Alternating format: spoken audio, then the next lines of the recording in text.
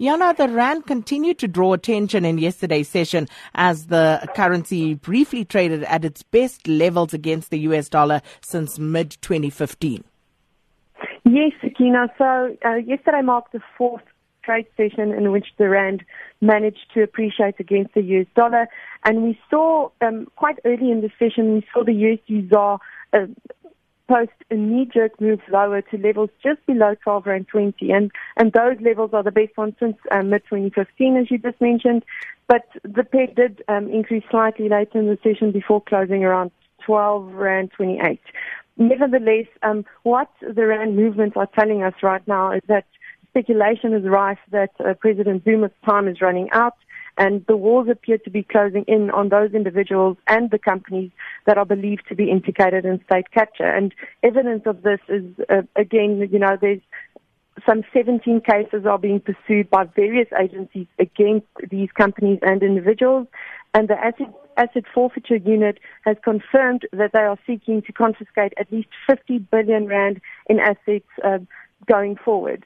So all of this is evidence that, as I mentioned, that the walls appear to be closing in on those implicated in state capture. And against this backdrop, it seems as though pressure on President Zuma to vacate his post is mounting.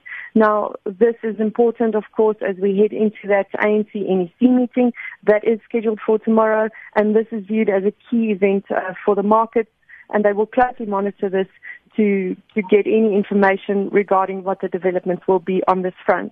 And as we head into that meeting, we think that in the session ahead today, the rand could possibly see some consolidation. And of course, we also have that SARB rate decision tomorrow. So ahead of these two crucial risk events, we think that the market could potentially show some consolidation today before we see the next move, sharp move on the USD ZAR.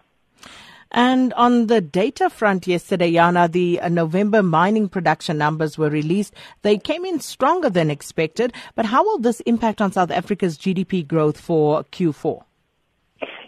Yes, it was some in terms of the data. We saw annual growth in 6% from 5.2% in October. And this takes the year-to-date growth to 4.2%, and which compares with 2016, where we saw the mining sector actually contract by 4%.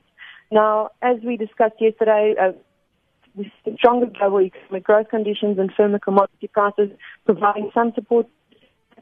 But even though we did see that strong year-on-year performance, at this stage it seems as though the sector possibly detracted from GDP in the fourth quarter, and the reason is that in order to determine the sector's contribution or detraction to GDP, we look at the 3-month seasonally adjusted rate of expansion or contraction. And he contracted by 1.1% in November, which is the first contraction in at least 6 months, and it suggests that it potentially did not contribute to GDP in the final year. Going forward, we think the annual growth performance could remain supported in the near term. However, the medium to long term is still clouded by policy uncertainty, and until such the uncertainty related to policy is addressed, that the sector will struggle to attract the investment required to bolster its medium to longer term performance. Jana, the quality on that line deteriorating. If you could just move around slightly, because I also want to talk to you about what the focus will be today. Of course, there would be a shift to consumption dynamics, retail sales data for November to be released today. Sakina, the retail sales sector has seen a relatively good performance in 2017 so far, and we saw it recovering quite substantially off the lows that we saw back in Jan last year. Now, two factors have been providing support mainly to the sector, which includes, firstly, quite a significant decline in inflation, and especially inflation for the necessities such as food. And then secondly, we've seen a mild uptick in household credit growth.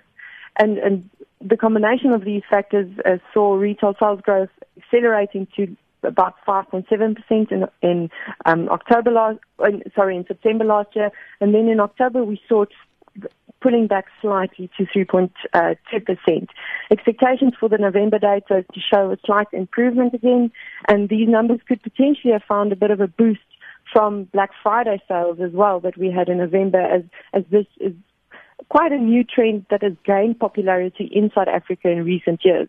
So we might see some support there to the retail sector from those Black Friday sales. Going forward, again, we don't expect growth to be able to meaningfully accelerate short to medium term, and the reasons for this is that even though we have seen that slight uptick in credit growth, it's still quite subdued compared to historical standards. Furthermore, we've got an unemployment rate that is still alarmingly high. Consumer sentiment is not particularly strong. And, of course, the overall economic backdrop in South Africa is still quite weak.